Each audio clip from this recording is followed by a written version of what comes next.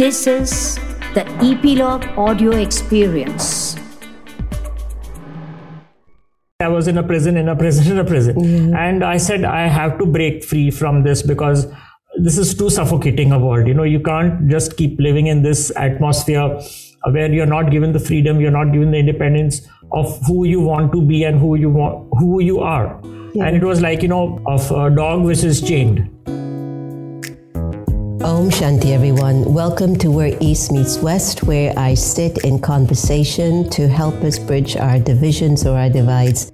You know me better than anyone else. Coming from a half Indian, half African background, being raised in the United States of America, I think it's really important for us to find ways to bring us more together than to divide us. In the studio today with me is none other than Prince Manvendra Singh Gohil from the Rajpipla dynasty, and we've got a lot to talk about because the work that he's been involved with is about bridging the divide, and it's all about acceptance. So give me a warm welcome Prince Manvendra to the studio. Welcome. Thank you so much for joining us in the studio today. I've enjoyed our time together that has been spent. Thank you so much for having me here. You have one of the warmest hearts I've ever met in a prince. Thank you. And I was telling you how many of my friends belong to various royal dynasties, and so it's nothing new for me to sit and have a heart-to-heart conversation with a culture that many people don't really understand. What was it like growing up in your world? Tell us a little bit about maybe the first 15 years. Many people ask me this question that, how are you different than us? I tell them that, though we don't have the powers to rule as we had in the past before India got independent, but still we are the custodian of this rich cultural heritage which we have inherited from our ancestors.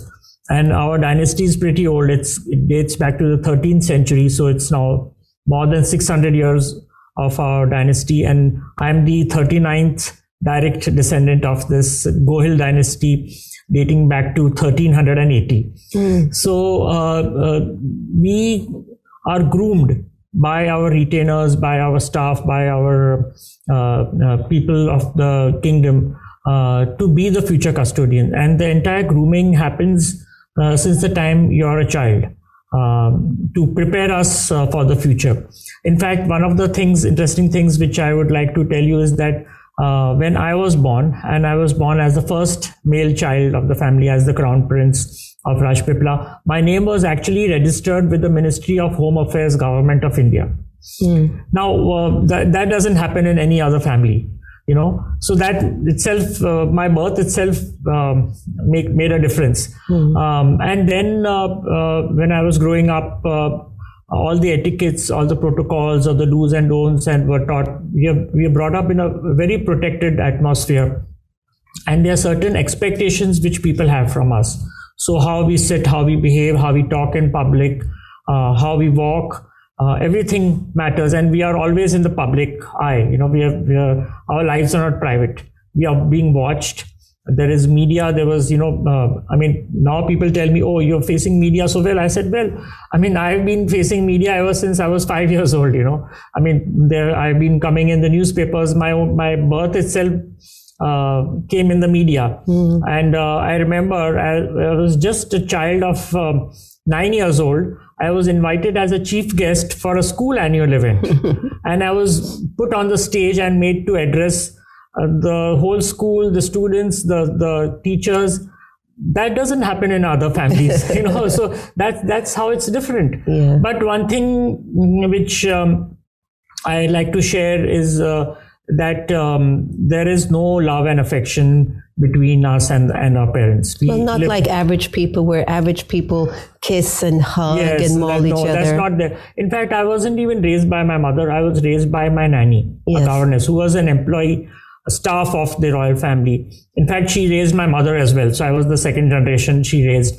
And when I was very young, I always thought she was my mother, because she was the one who used to take care of me right since the time I get up in the morning till I go to sleep. She used to sleep next to me and sing me a lullaby. So naturally, somebody who takes care of you, you think that she is the mother. And when I came to a certain age, I used to argue with her when she used to tell me that she is not my mother. And then I said, no, you're lying, and I would cry and then make a fuss about it. She would say, no, I don't even resemble you.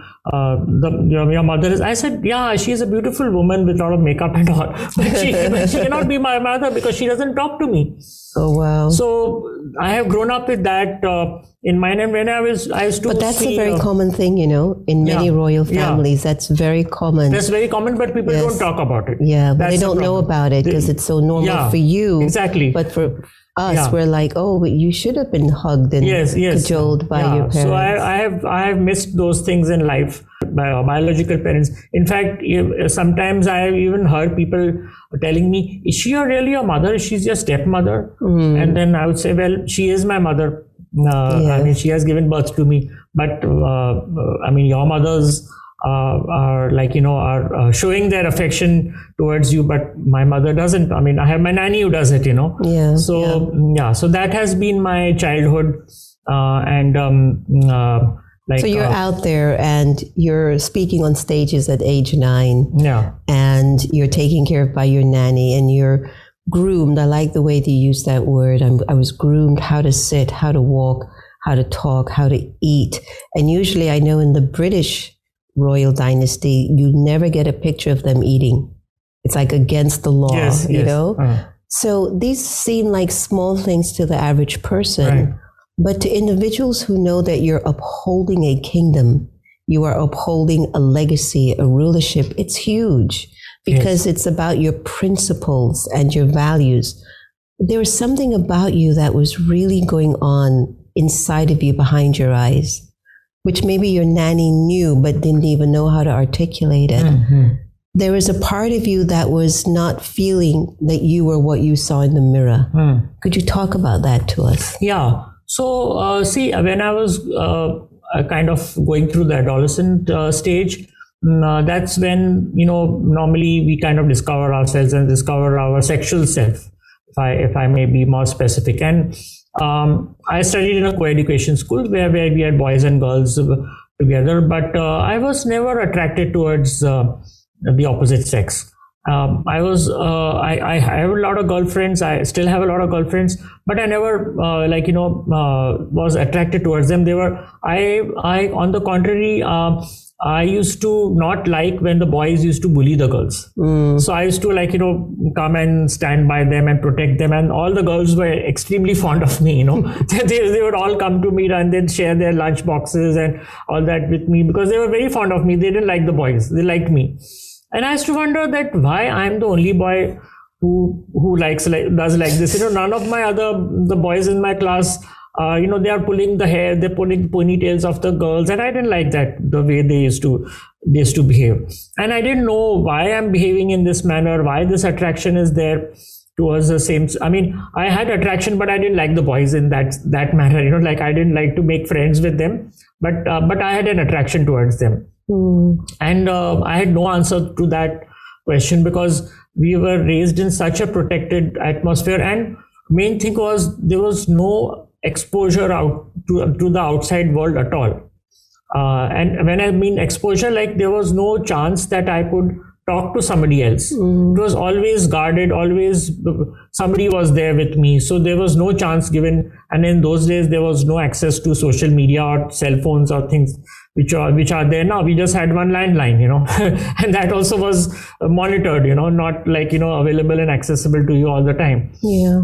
And my nanny was absolutely uneducated. She had no understanding of any sort, which I could go to her and tell. So I kind of grew up thinking maybe this is a passing phase in my life, and I'll come out of it. Maybe I'm the only one of this sort who's having this kind of a behavior, or I don't know whether it is a disease or is something wrong with me. But why am I different? I had no clue or no answer to my question. Yeah. It must have been a lonely period for you. I mean, not just lonely being in the palace, but just lonely with these feelings. Yes, it was. Yeah, it was very lonely. And many times people have asked me, who are your friends when you were growing up?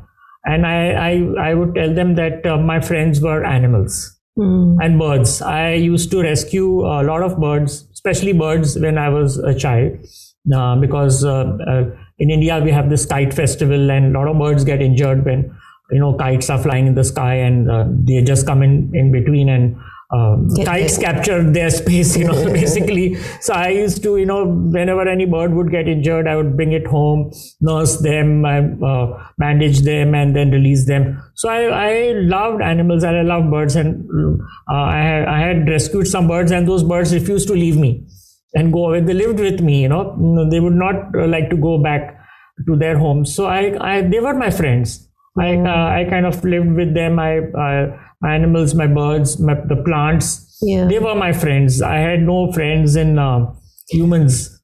It's interesting, because from the outside in, when we look at your life and many other lives of royalty, it is so large.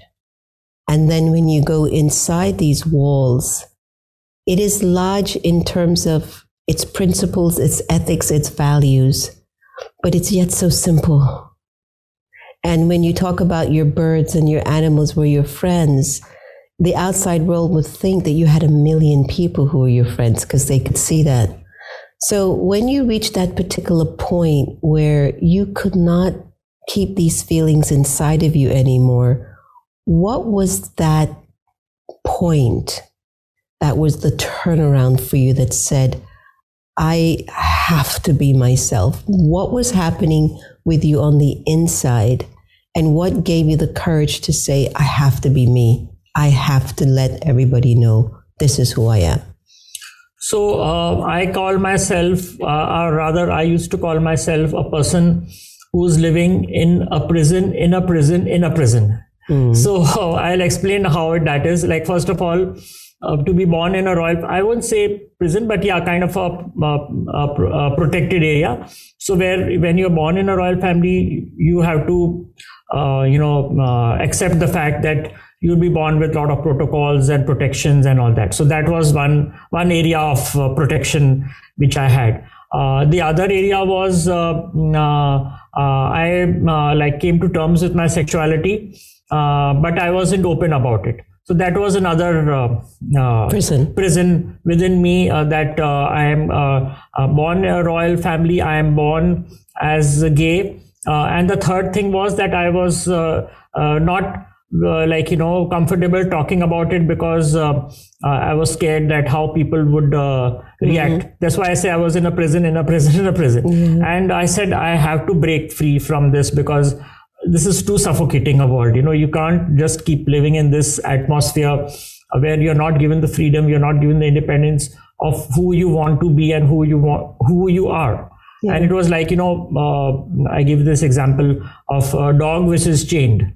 Dog is an animal which needs freedom. Or for example, you have a bird in a cage. Yeah. A bird in a cage is you need to give that bird the freedom to fly. Otherwise it doesn't have a meaning to that bird's life. So I said, I have to break these shackles, I have to break these prisons and set myself free, because it had reached to that point in my life that I couldn't take it anymore. And therefore I broke all my 3 prisons, those shackles in which I was confined to, and I kind of just broke loose and just set myself free. And how did it feel? The day after? I sincerely felt a sense of big relief, sense that a big burden has come down my shoulders, because I never liked to live a hypocrite's life. I always wanted to live life of truth and honesty, true to myself and true to others. But I was being forced to live a life of lie and a double life, which wasn't comfortable to me. And it was always kind of pinching me from inside that, no, I'm doing something wrong. And when you realize you do something wrong, then comes fear. So there are multiple consequences to that. It's just not one thing. One thing leads to another, that leads to a third thing. So when all that was removed, I came to a state where I was kind of living my life, living the life of honesty, the life I wanted to live, and without fear of and therefore when people ask me that but everyone was against you. Then why weren't you scared? I said, well, my biggest fear was that I was not truthful to myself. Yeah. So when I started becoming truthful to myself, those fears went away. Of course. They're gone.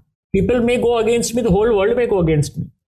But as long as I'm true to myself, I don't have to fear anything. There's nothing to be afraid of. It's interesting because the prison, that was one factor, and it was quiet and it was private. And then you broke those shackles, and now you are who you need to be. At least you're evolving into that person still, aren't you? Yes. And then you encounter other difficulties which were not in the prison. No. Could you share a little bit of those? Yeah, there were a lot of difficulties. I faced. I was prepared because I knew that people are not going to accept the truth. It's said truth is always bitter. We are so used to living in this fake world that somebody says something true and they say, oh my God, that person said this. And, people are not ready, the people are not ready to accept the truth. That's the unfortunate thing. But I said it, and I said, I'm not going back on it. People were coming and telling me, please go and tell that whatever you said was wrong. I said, no.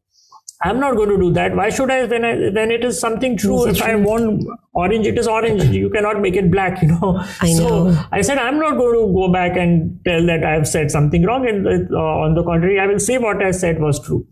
There was something that you shared that, you were interviewed by Oprah Winfrey 3 times. Yes. And as a result of her first interview, there were laws that were enacted in India for the LGBTQ community. Yeah. Then they rolled it back. Then you went back on her show again. And then they made some changes. And you went back again for her to look into your journey. But there was one thing that Oprah said, which was really, really endearing. And she said, I've interviewed the tops of the tops, the Bill Clintons, the this, the that. But you were one of the most honest people I've ever interviewed. Yes. How did that make you feel? That is one of the best compliments I've ever received from anyone in my life. And that is something which has given me even more strength. When people say, this kind of problems is coming to you. I said, whatever problems will come to me, I will face it. Because, like in Hindi, there is a phrase which we often use, Satyameva Jayate. Truth will always win. So honesty, and Oprah was, she observed it. She said, yes, I'm not a fake person. People had scared me when I was going on a show. Literally, people had scared me. Oprah is a very difficult woman. She will drill you. Yeah, drill you. And I said, what will she do to me? I'm an open person. I'm an open individual. What is she going to drill out of me? Yeah, it was a wonderful interview. She made me feel so comfortable. She was a wonderful person, and she gave me so much of positive energy when I was, that positive aura I could feel around her. Yes, she definitely has. She has that positive aura, which you have to experience it, and this was one of the best compliments I could ever get. Imagine interviewing so many people in so many years of her life, career, and then telling me that. But we feel that. We feel that with you. We spent the day together today, and I enjoyed every minute of it. And you shared with me a story that was very heartwarming, just because your whole energy, his energy is just so warm and loving and truthful and kind. And remember, I said something to you at lunch today, and I said, because of your vibration and the person that you are, even if anyone was to do anything bad to you, they would do a turnaround. Yes. Their conscience would hit them. Tell us that story you told me at lunch about the guy who came to do you some harm. Yes. So, one of the obstacles I would use. One of the many. Many of the many which I was facing, other than my effigies getting burnt and getting thrown out and incinerated and all that, I started receiving death threats. Now, very interestingly, when I made a statement in the newspaper, I said, I may be the first member of a royal family to come out openly as gay, but not the only one. Which meant that there were many royals who are hiding in their closet. In I jokingly use the word, a lot of queens hiding in the royal closet, and they were literally scared. They said, now this guy has become shameless, and he's like, just talking about these issues, and time will come when the entire royal families of India will be, their reputation will be tarnished, and we need to silence him. And they tried their best, but I wasn't getting silenced. I was just keeping on talking. And then they said, now the only way to silence is kill him.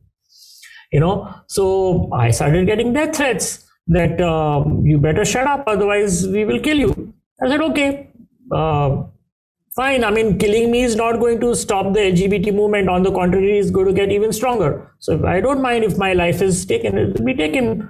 Doesn't matter. No issue, no big deal about it, But I was cautious also. I used to check my brakes of the car and just be cautious and be aware of things. So otherwise, I said whatever will have to happen will happen. I mean, I don't need to be killed by somebody. I can die some other way also. The death is nobody's hand. You can, how you will die and where you will die, nobody can say. So fine. One day I was just sitting by somewhere, and one guy comes to me and says, "Sir, I want to discuss something with you." So I said, "Yeah, please go ahead." He said, "No, there are a lot of people. Can I come in a secluded part, and I want to talk to you something very confidentially?" I said, "Okay, let's go somewhere." And then we went to a part, and then he confided to me, "I want to tell you something very important. I was hired to kill you." I said, "Okay." So now what's the plan? I'm here. I'm available to you. You can check my pockets. I don't have any guns or weapons, anything for self-defense. I'm just standing in front of you. Do your job. He said, "No, sir, it failed." So I said, "Okay, then what is going to happen? What is the next step?" He said, I have been living this for such a long time, and I have been feeling extremely guilty for what I has been supposed to do. And I have come here for seeking forgiveness, for seeking pardon, because he said, "I cannot die unless you pardon me." So I have literally forced myself to come. I don't know how to face you, but I have come with this hope that you're going to forgive me. Amazing. I said, "Come, let's go and have coffee together." And we had coffee. He has become an ally to the LGBT community. Wow.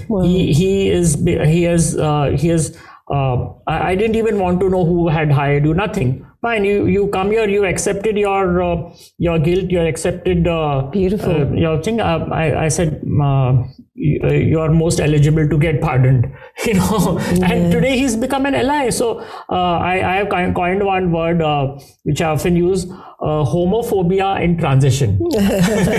So you can make a most homophobic person. I mean, this is the word. I mean, this person was somebody who was hired to take my life, which is the most important. I mean, you can get a husband, you can get a house, but you cannot get a life. So but he's become my ally now. I love this story because it speaks volumes about the content of your character. And it's interesting that you are in service to a community that has struggled for thousands of years to feel comfortable in the role that they've been given to play, number one. And number two, things are opening up now. There is more acceptance. There is more understanding of the community. But there's also a need for support, counseling, protection, shelter. And you opened up a charity, and you're involved with so many other charities. Human trafficking is one, which is near and dear to your heart. But tell us a little bit about the Lakshya Trust and the foundation that you've started. Yes. So basically, Lakshya Trust was started by me and a group of my friends in the year 2000. We are now 22 years old, with the aim that we give a platform to the LGBT community to come together, and we can discuss their issues and how we can resolve them. Because in those days, there was nothing like that happening. And this was the first organization to start in the state of Gujarat, from where I am from, which is in the western part of India. And luckily for us, we got government support, which was I never expected, And when we were all treated as criminals by law, the government comes and supports us because HIV had spread in our country very fast, very rapidly. And government realized that if they need to protect us and reduce the infections from spreading, they need to reach out to groups and organizations who are working with vulnerable populations. And amongst them was our population, the homosexual population, the transgender population. So HIV came as a blessing in disguise, to us. And that's how we started the Lakshya Trust with HIV prevention amongst the homosexual and transgender population. But then we thought we should go a step further and go beyond sexual health.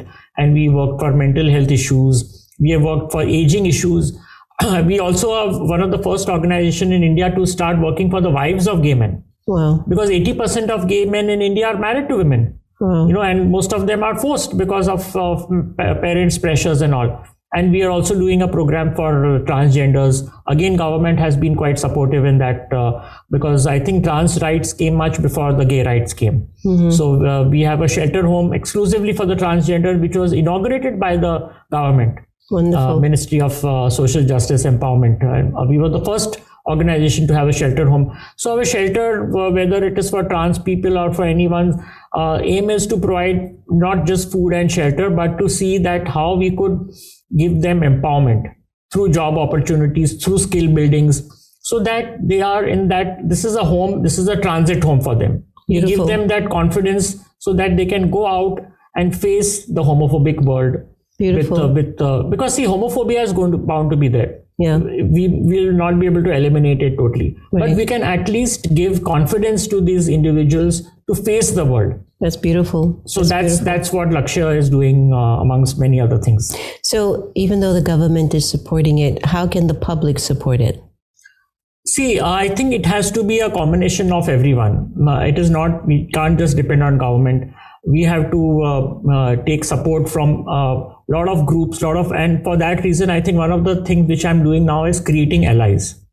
Ally for me is a very important individual or an organization or institution who is not LGBT, from the LGBT community. Because if I keep telling people, please support us, please accept us, they will say, well, you are gay, you will naturally tell something in your favor. But if an ally tells, then people take it seriously. Sure. Yeah. Sure. And I see you as a very important ally. Yes. I mean, if you tell people that please support them, people will take it seriously. They will listen to you. Yeah. So I'm trying to create allies because it is the allies who will help us mainstream our issues in the society. Beautiful. We need allies, and we are doing that. We are creating allies in political parties, parliamentarians, religious leaders, education institutions, media, parents. Parents are one of our very good allies. We have an organization in India now, which is similar to PFLAG, which is an organization started by parents. And those parents who have accepted their children as gay, bisexual, transgender, queer.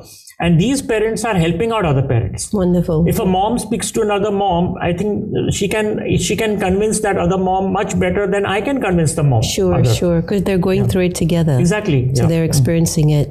I have to say that your openness and naturalness reeks loudly and with such value and authenticity, which is refreshing for any community, period, for any community. One of the things that I loved is that you also love meditation and yoga.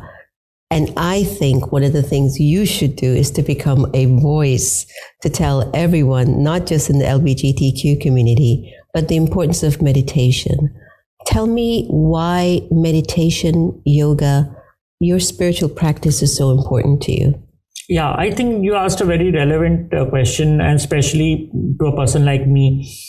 See, I was undergoing a lot of mental stress, and I was disturbed, first of all, with a broken marriage with a woman, and then coming to terms with my sexuality, and then having a nervous breakdown and all. So at all points of time, I realized that if I need to be balanced in my life, and if I need to be stable, then I have to adopt to some methods by which will keep me, in that form, and then I don't kind of give up or lose hope. So these practices has definitely helped me, and I don't call myself religious, but I call myself spiritual. Yeah. I believe in a higher reality. I believe that there is something which is beyond our soul, that there is a supreme soul is there, which is controlling us.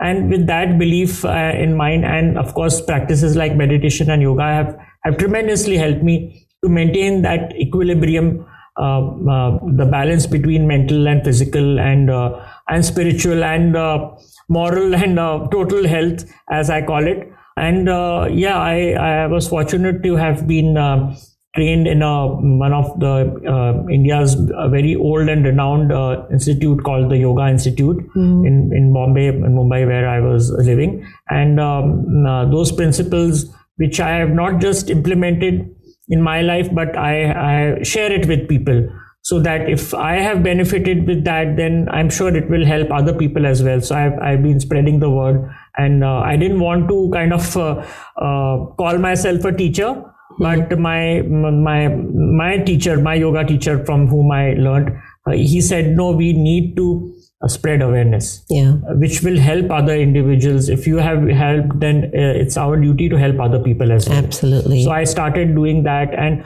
I think that is one of the reasons how I was able to win the hearts of the people of Rajpipla, even after I came out and I suffered the brickbats.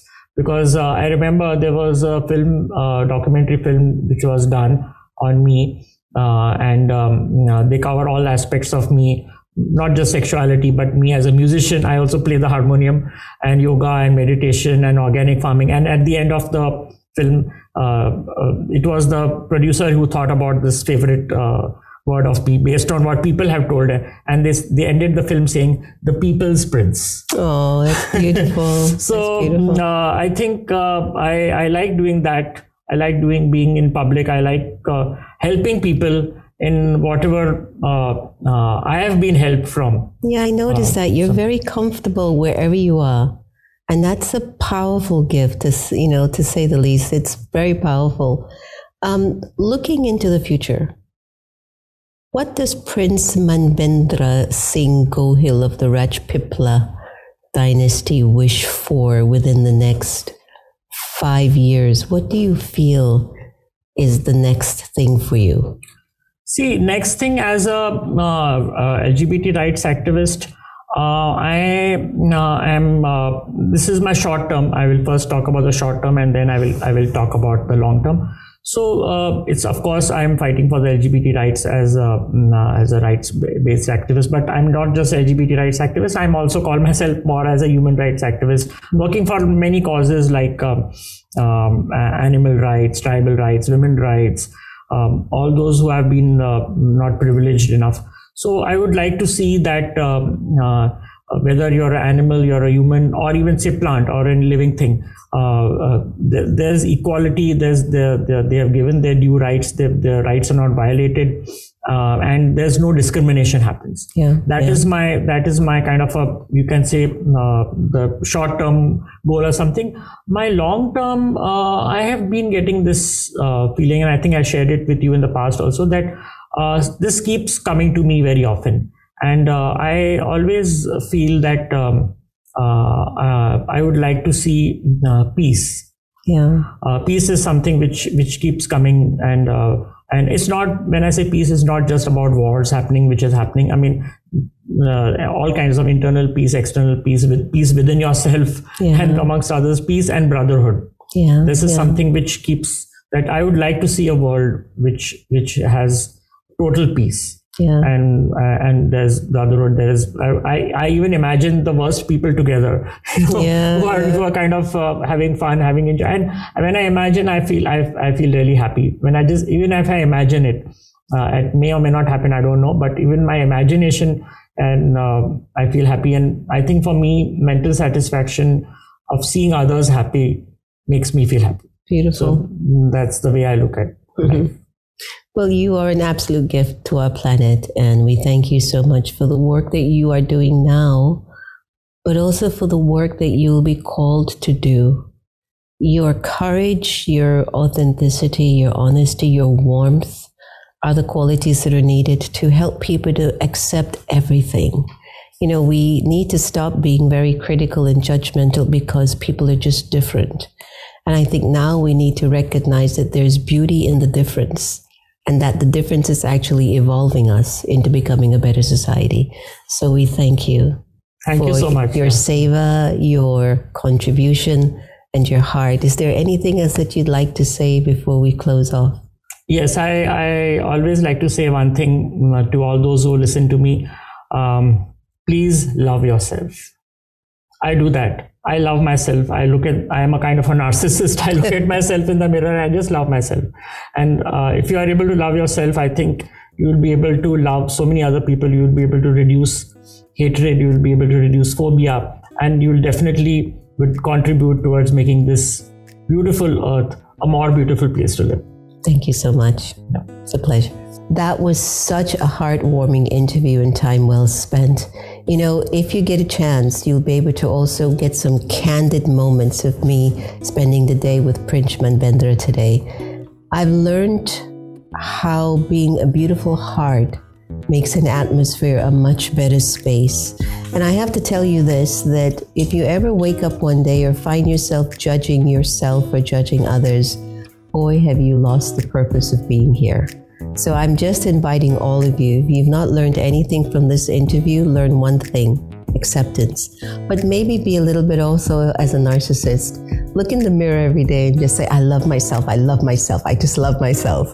And see what might just come out, where you'll be able to forgive your enemies in a second, because that's exactly what love will do. Thank you so much for joining us on air today. And remember to leave us a message of whatever questions or ideas or thoughts or feedback that you took from the show today. And remember, no one can take away your happiness unless you give them permission. And I suspect that we're really here to cultivate the ability to love everybody the same. Take care. Thank you for joining us.